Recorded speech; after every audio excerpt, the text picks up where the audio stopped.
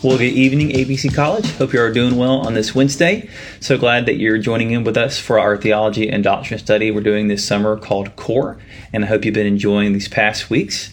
But if you notice, I have moved locations this week. We're getting our building ready for reopening this Sunday, so our location we had upstairs for doing video is no more, and I thought I'd mix it up and try to record in my office this week.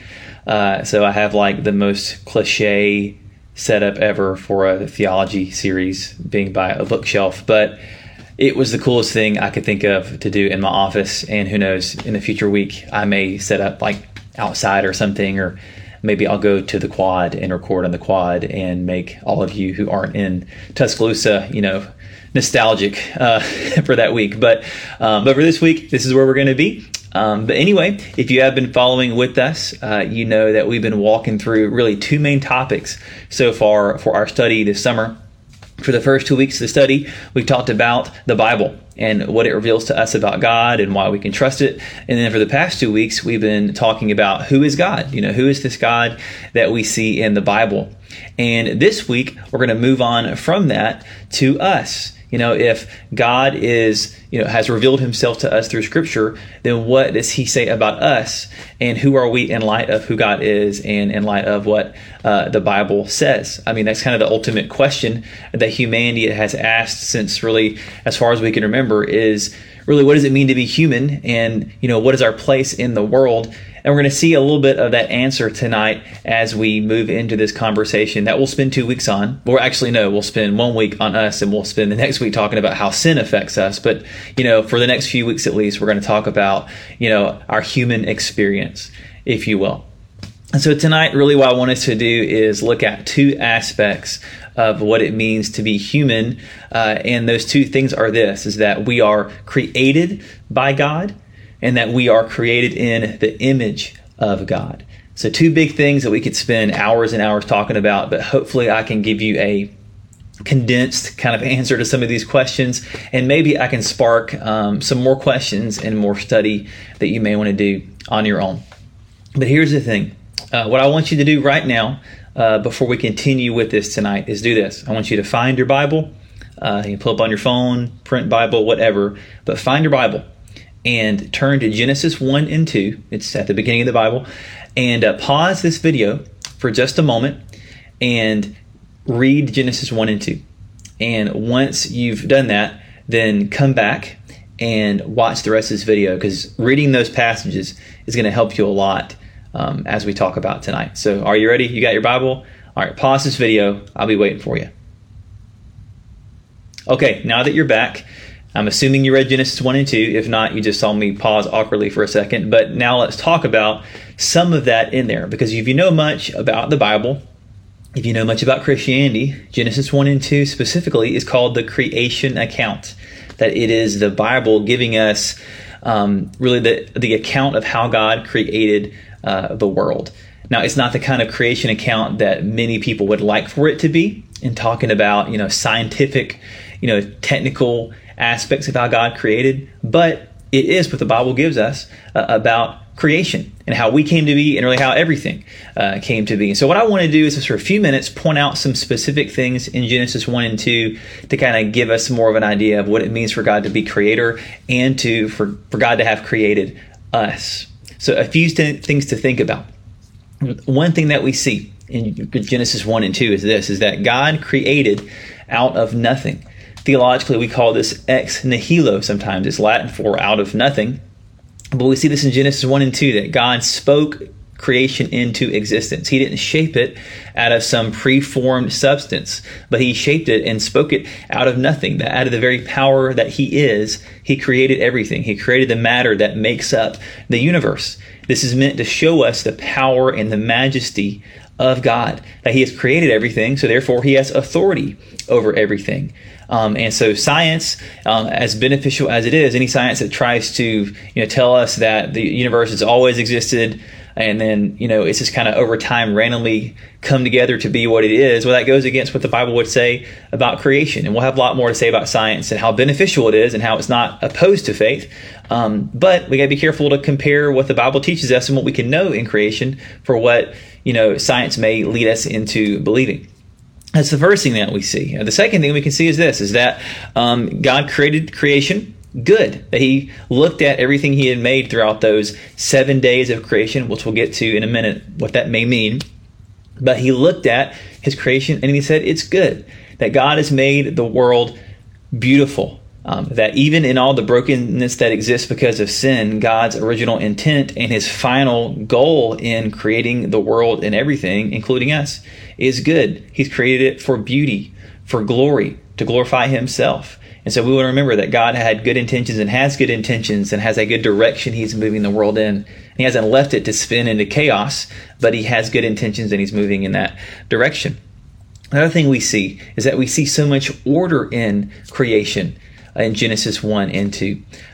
Scientific accounts of creation that don't take into account God would maybe say that creation has kind of happened through happenstance, through random, collision of atoms over time. But the Bible will tell us that God has created everything with order, with organization, not with chaos. Now, sin has affected even the very atoms of creation to where there is chaos and disorder today, but God created everything with specific order. And if you even look at the flow of the way that Genesis 1 and 2 happens, there's forming and filling that happens with God creates, even the skies and the heavens, and then he fills them with stars and moon and the sun. So there's this idea of order there as well, that God has created everything with order. And a lot more we could say about that, but really for us specifically, what does creation reveal to us about God? Well, God has revealed to us through creation that he's powerful, that he is separate from creation. He's not just part of the universe, that everything isn't God and God isn't everything, but God stands over creation, that he has created it. But also creation reminds us that God is active in the world, that he's personally involved in the world, that God is beautiful, holy, good, and he's sovereign over everything. And we'll have a lot more to say about that in a minute. But as you read Genesis 1 and 2, there's probably a lot of questions that you have that you may realize the Bible doesn't really give you about Genesis 1 and 2. Things like this, like how old is the earth? That's been brought up a ton in science and in the church. Like, is the earth billions of years old? Is it thousands of years old? How do you do the math on even the history in the Bible to calculate how old the earth is? Well, the Bible doesn't give us the answer to that question. And you can read lots of stuff about different opinions on how old the earth is. Christians disagree. You have young earth creationists. You have old earth. You have people who believe the earth was created with the appearance of age, even though it's young. I'm not going to get into all the reasons that people believe those different things and their support for it. But the Bible doesn't tell us that. But that's okay. We have room to disagree on these things. But we can see the Bible doesn't give us a specific answer to that question. What about the length of a day? When it says the first day God did this, second day God did this. Well, is that day 24 hours? Is that day, thousands, millions, billions of years? Yet again, the Bible doesn't give us an answer to that. The word yom in Hebrew can mean day, but also it can mean age. And that's led people to speculate all kinds of things about how God created and how long it took for God to create, or how long God allowed creation to take. But yet again, a question it doesn't answer. Even the question of how God created. Did God create in more of a process where he even used natural processes, or what we would call natural processes, over billions of years for things to come into existence, or not? Yet again, the Bible doesn't give us clear answers to these kind of questions. But honestly, that's not the point of Genesis 1 and 2, and that's one specific thing we want to keep in mind, because I get it. I was an engineering major in college. I love science. I love technical things. These kind of questions are fun to dive into, but we got to remember that Genesis 1 and 2, its intent is not to tell us all of the how behind how God created. It's not meant to tell us all the scientific stuff. Really, the main point of Genesis 1 and 2 is this, is that God created the world, therefore he has authority over it.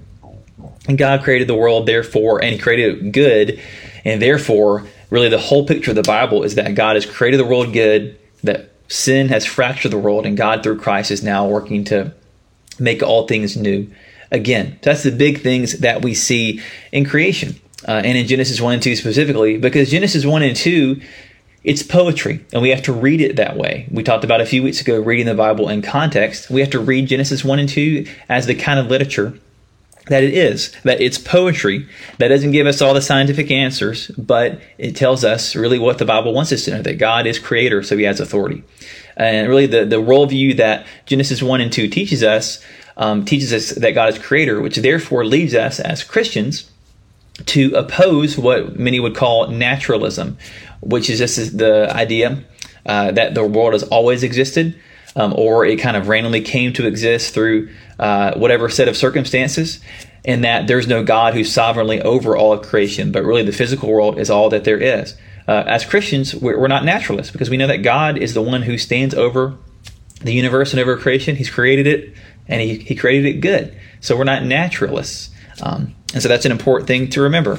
Another question kind of in light of this that we already began talking about is, okay, does that mean that the Bible is anti-science? Or does that mean that faith and science are opposed to each other? Well, the answer is no, and we could have a long conversation about that, but we won't tonight. But what I want to say is this. There's lots of great books you can read. Honestly, even a great podcast you can listen to on our podcast. If you go on our website and just search way back a few years ago, Lucas Johnson did a great talk, really multiple talks on faith and science that are going to be way better than anything I'm about to say. But you can go do some research and learn that way. But I'll say this, is that, faith and science are in no way opposed to each other. Honestly, for thousands of years, many of the people who have made the biggest contributions to scientific discovery have been people who believed in God and have been Christians. It's really a recent thing to think that you can't be a Christian and be a good scientist. Because the truth is, science focuses on studying the physical world. But really, science is limited in the sense that it only can discover things in the physical world. It can't say anything about the things outside of the physical world, the spiritual world. It can't disprove the existence of God, although science can give us clues into the existence of God. And honestly, if you do a little bit of studying, you're going to see that really even in science's endeavors to prove things like how the world came to be, that science over time, especially recently, that science has come up with more questions to how the world came to be than answers. We have discoveries like the Big Bang, which some people use as ammunition to say that we can, take God out of the equation of creation. But really, what does the Big Bang teach? The Big Bang teaches that the universe had a beginning point, which sounds a lot like the book of Genesis, where God spoke everything into being. And we can go on and on all these different answers. But really, science over time, while it has lots of different, opinions and theories about the way that things came to be, really it has a lot more questions than answers. But if you look at the creation accounts in Genesis 1 and 2, you actually find that science over time, as they've done more research and discovery, the current beliefs on creation are lining up more and more with Genesis 1 and 2 every year, every decade as they discover more things. And I love this quote by Robert Jastrow that kind of echoes this. He says this: "At this moment, it seems as though science will never be able to raise the curtain on the mystery of creation. For the scientist who has lived by his faith in the power of reason, the story ends like a bad dream. He has scaled the mountains of ignorance. He is about to conquer the highest peak. As he pulls himself over the final rock, he is greeted by a band of theologians who have been sitting there for centuries." I love that quote. It's not to say that scientific discovery isn't good, but that's to say that the Bible gives us a lot more insight than really many scientists over history have really wanted us to believe or thought about in terms of creation. And that while the Bible isn't a science textbook, it does give us some foundational truths that apply to the scientific world. And there's lots more we can say about that, but we'll kind of stop there on that. But for creation, for us as human beings, as we move more into talking about humanity tonight, what does all this mean for us as humans? Well, it means a lot of things, but we can say a few short things about it.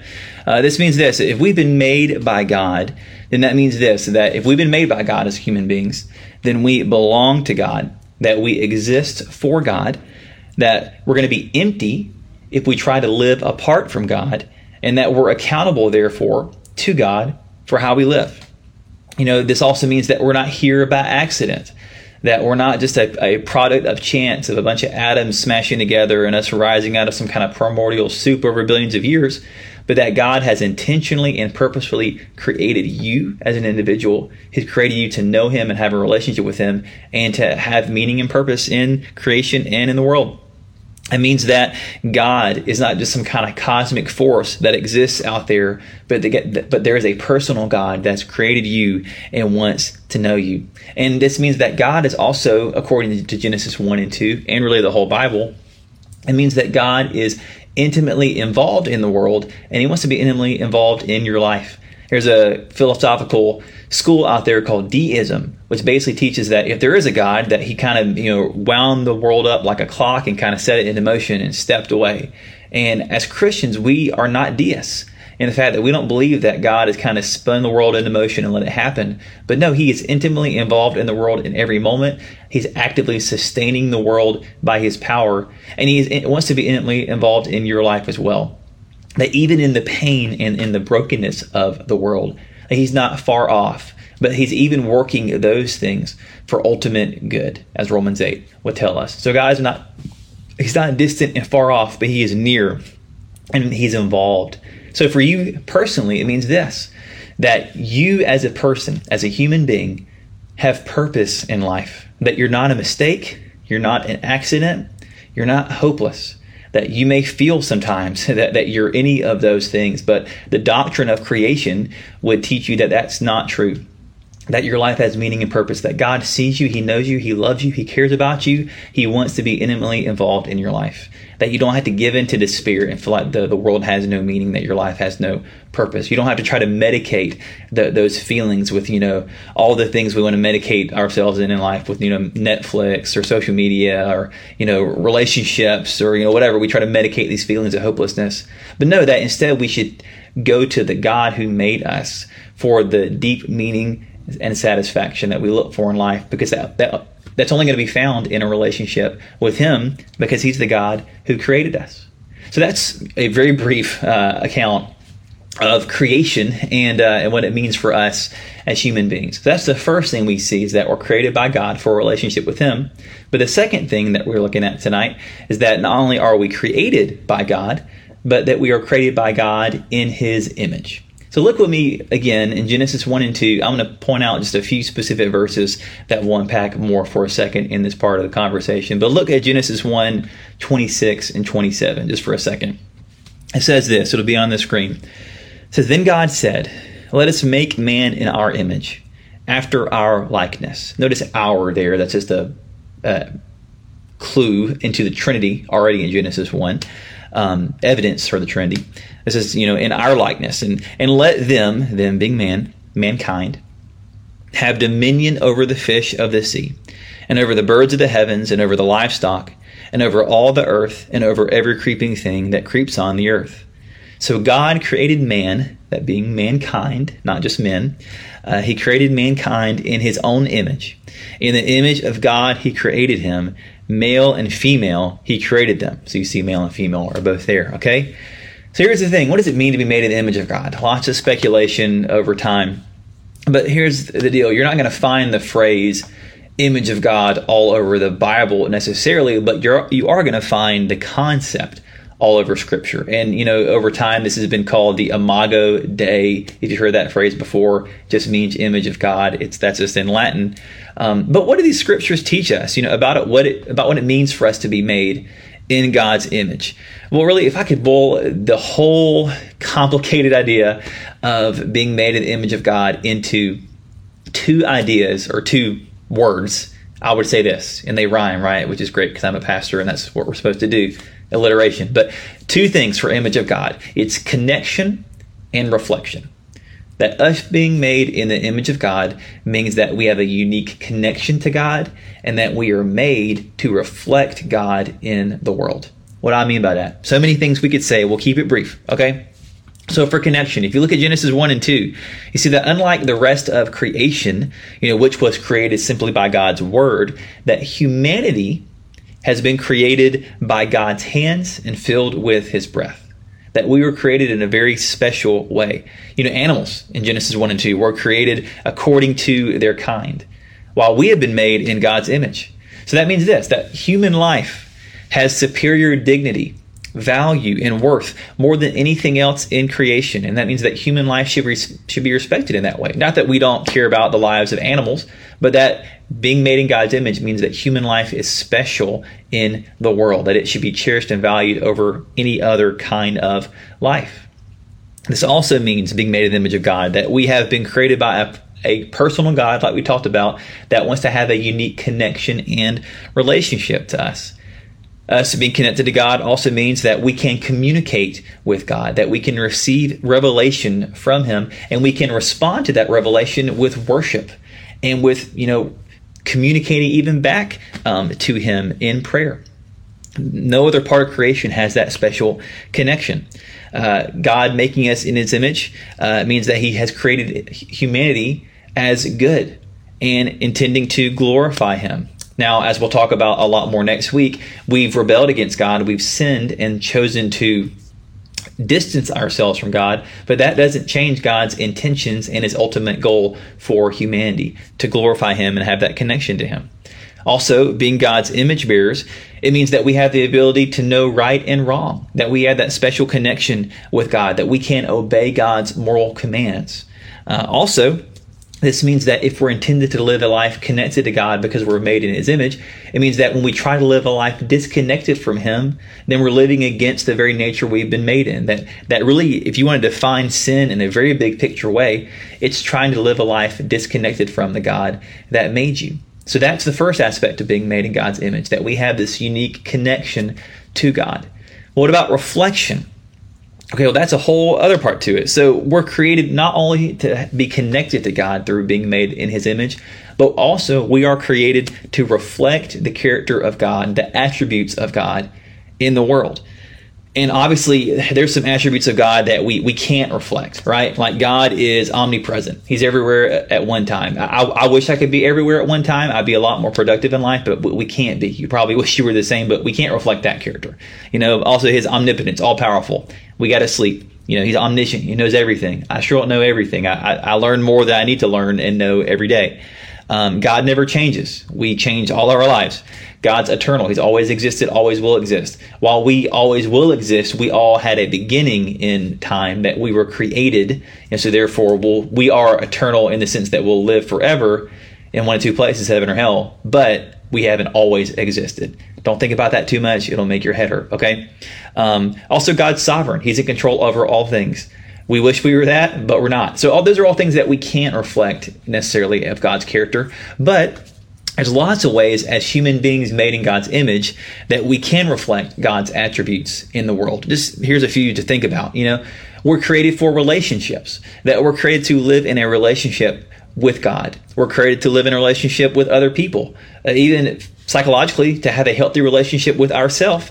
And we're created to have a healthy relationship with creation and to be stewards of creation. We won't have time this summer to get into even all that idea, but that's a big one as well, to be caretakers of the world that God has made. Also, being reflecting in God's image means that we've been given authority over creation, like we talked about, to be good stewards. Also, even our own creativity and our sense of discovery and desire to explore in the world. Those are all things that we can reflect of God's character. God is a creative God. God's a God who, takes good pleasure in creating things. You get the sense of joy of God in creation, and we can reflect God in that in our own creativity, in art, in music, in science, and all kinds of things. Compassion. Our God is a compassionate God. We reflect God in our own sense of compassion for other people. We reflect God's character in our desire for mercy and justice and peace in the world. We reflect God's character in our desire to love other people, to be in loving community and loving relationships. We reflect God's character in our desire for truth, our desire for righteousness and things to be right in the world.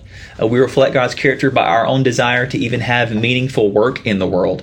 The reason that many of us have this deep desire to make a difference in the world, maybe not just to work a job, but to really contribute to something significant, that comes from us being made in God's image, that God is a worker Himself, and He's made us in His image to reflect that by being active in the world. Doesn't mean you have to have a career or a job. Being a stay-at-home mom is a huge, effort and work and career in and of itself. But we all have this innate desire to want to make a difference some way in the world, and that comes from being made in God's image.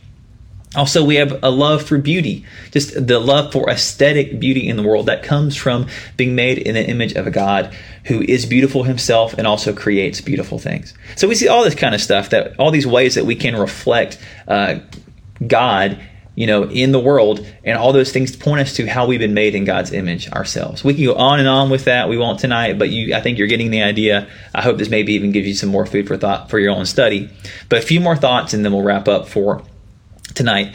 Because one important thing to realize is this, is that while we are made in the image of God, there's only one person who is the perfect image of God, and that is Jesus Christ himself. That Jesus himself is the perfect and complete reflection of God to us. Why? Because he is fully God. He's God in human form. And we'll talk more about that even in a few weeks when we talk about the person of Christ. But Jesus himself is the only perfect and complete image of God. So even this concept of being made in God's image should point us to the truth of the gospel. It should point us to the truth of who Jesus is. And so once we become a Christian, the rest of our life then really is a process of us growing more into the image of Christ, who is the perfect image of God.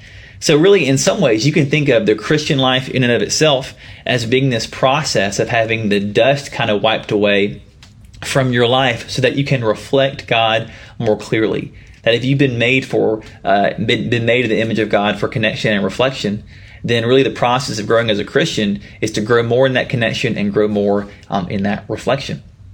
But also, there's another side of this we really got to be careful with, is that the truth of the Imago Dei means this, is that every person is made in the image of God, and every human being bears the full image of God in themselves. That may seem kind of evident, but let me unpack it for a second and why this is important. The image of God in us, yes, has been marred by sin, that none of us perfectly reflect God. None of us are perfectly connected with God in the way that we were created to because of sin in the world. We'll talk more about that next week. But we have not completely lost the image of God in our sin. By simply being a human being, we are created in God's image. And by simply being a human being, every person bears the image of God. And no person bears more of God's image or less of God's image, based on their ability to reflect more of God's character or not. And that may seem kind of like a weird thought, but here's the thing. Tragically, in the world, in history, that kind of false theology that people bear more or less of the image of God based on, who they are, that has led to some awful things like slavery, genocide, the abuse of the disabled. Terrible things have been semi-justified using a very false theology of the Imago Dei. So we have to be very, very careful with this. But instead, here's the thing. The truth is that every person, no matter what, is made fully in God's image, that they are an image bearer, and that we should value all human life, that we should fight against any effort to devalue and oppress people made in God's image. And so really practically, what does this mean for us? And we'll land on this for tonight. This means that we have to fight for the inherent dignity and rights of every person because they're made in the image of God, that every person is. And let me just give you a few specific classifications to really think through. This means that we fight for the unborn, that tragically millions upon millions of babies are aborted and killed before they even have the ability to be born in the world. But those babies, even though they're still in the womb, they are bearers of God's image. They've been made in God's image. And so we as Christians, that's why so many in the church over history and over time have taken up the cause of fighting for the rights of the unborn and being against abortion. I know that's a huge issue with complicated things, but the simple matter is those babies are made in the image of God, so we want to give them the chance and the right to live. So that's one way this plays out. Another is that the image of God means that we should fight for the disabled. That, historically, tragically, some have said that, well, people who, don't have the same mental capabilities or capacity, they're not as important in the world because they don't bear the full image of God. And that's false theology, and that's tragic and heartbreaking. But no, we should fight for the rights and the care of the disabled, that they are made fully in the image of God, that God sees them, knows them, He loves them, and the church, Christians, should have that same heart of God for the disabled community. Also the elderly, that sadly the elderly in our world many times get neglected because we think, oh, well, their time is kind of come and gone. They're not as much use in the world today. Therefore, they don't matter as much. And that's also tragic. Number one, it's tragic because we miss so much wisdom from the elderly, but also it's tragic because people, no matter their age, are also fully made in the image of God, and they have so much to contribute to in society. But even if they didn't, that God sees them, that they're human beings made in His image. He loves them. He wants them to experience true love and community in the world as well. So how dare we say they're not as valuable to God? So that's the third one. And the last one, and we'll end on this, is that this means that we also fight for the rights of the oppressed. And you know as much as I do the crazy things happening in our country right now. And I say crazy, really I should say heartbreaking things happening in our country right now. That the murder of George Floyd and Breonna Taylor and Ahmaud Arbery and many others has yet again brought to the surface the tragedy of racial injustice and systemic oppression in our country, that sadly, me as a white man, I can turn that off and not think about it because it doesn't affect my life as much. But my black brothers and sisters, they can't turn that off because it affects their life every day. And these tragedies have brought to the surface again the reality of oppression and injustice in our country, especially against the black community in America. And just over the past few days, I've been, reading and praying and just thinking through all this kind of stuff. And I still don't have the most articulate kind of words I could give you right now. But I know that my heart is breaking so much for what I'm seeing in our society, but really so much of what I'm even seeing in the response that many Christians are giving to this tragedy. And one thing I'm trying to learn more and more is, I know that me as a white male in this country, I've had so many privileges and not had to deal with so many issues of injustice and unfair treatment because I'm a white guy. But many of my black brothers and sisters, especially black men, have suffered under such unfair prejudice for years and years, and their ancestors have suffered under it. And I have not been a good listener. I have not been a voice against this in the way that I should have. And I'm just incredibly sorry. I know that many people watching this are white people because we have mainly white people in our church. And I have more to say about that in a second. But I just want to say to any members of the black community that I'm so sorry for my lack of being a voice in the way I need to be. And I want to become a better listener and a better learner. And I want to become more of an advocate for fighting against oppression and injustice. And that the church should be known for that. But sadly, we haven't been in the way that we should historically, and I want to be a part of changing that. But the theology of the Imago Dei and the image of God means that every person is made in God's image, and that it is a tragedy, and God hates it when people are unfairly treated, when they're oppressed, when injustice happens, and that the church has the responsibility to stand up for the rights of any who are unfairly treated. And a lot more we could say about that. But if I can speak even specifically to some of my kind of white friends for a second, just over the past few days, I've really been discouraged by the way I've seen many people respond. I'm not speaking to anyone specifically, but I want to encourage you right now, especially all the white people watching this, that I know that much is being said about the protests and the damage being done, and very few people are actually saying that destroying buildings is a good thing. But I want to encourage you that right now, I think the responsibility of white Christians especially is not to be immediately dismissive and critical, but our responsibility right now as white Christians is to learn to be way better listeners, to have a heart of compassion, to hear the pain that is being expressed in these protests. Because when people are protesting and writing in this way, it shows us that they don't feel heard, they don't feel loved, they feel like this is the thing they have to do to get the attention of the country, that the peaceful protests of the past apparently haven't worked, and they feel like they have to find a way to express this pain. Honestly, anger is even part of the stages of grief that people go through. So the point I'm trying to make is this, is we got to be way better listeners and learners right now, not quoting MLK back to our black brothers and sisters. They know, all right? but we need to be people marked by compassion and love and listening. And it's a long process and journey that we have, but it begins with listening and compassion, not with dismissiveness and not with criticism. So let's be those kind of people. Let's believe in this true theology of every person being made in God's image, who everyone is equal, and we want to fight for equal rights truly and fight against any system of oppression and injustice and racism that exists in our country, because it does. We can't say racism has gone away. I've seen too many Facebook posts or Facebook comments recently that tell me racism is alive and day in our country. We got to be against that. The church has to stand against that. So let's begin that even more today. But with that said, we're going to wrap up tonight. Sorry, I kind of went on a little bit of a tangent, but I think it's important, and I just want to express my heart to you guys tonight. But know I love you. Know that I'm praying for you. Know that we miss you so much. If you're going to be in Tuscaloosa here soon, know that we'd love to have you come join us for worship at ABC Gathering physically, starting this Sunday at 10:45. Also, we still have live streams happening, and we'll begin live streaming services this Sunday as well. So we'd love to have you tune in for that. But like normal, also, if you have any questions from tonight, the number you can text is right here on the side. I'd love to have you text in any questions you may have about tonight, and hopefully I can answer those in the coming weeks. But we hope you guys have a great night, and we'll see you soon.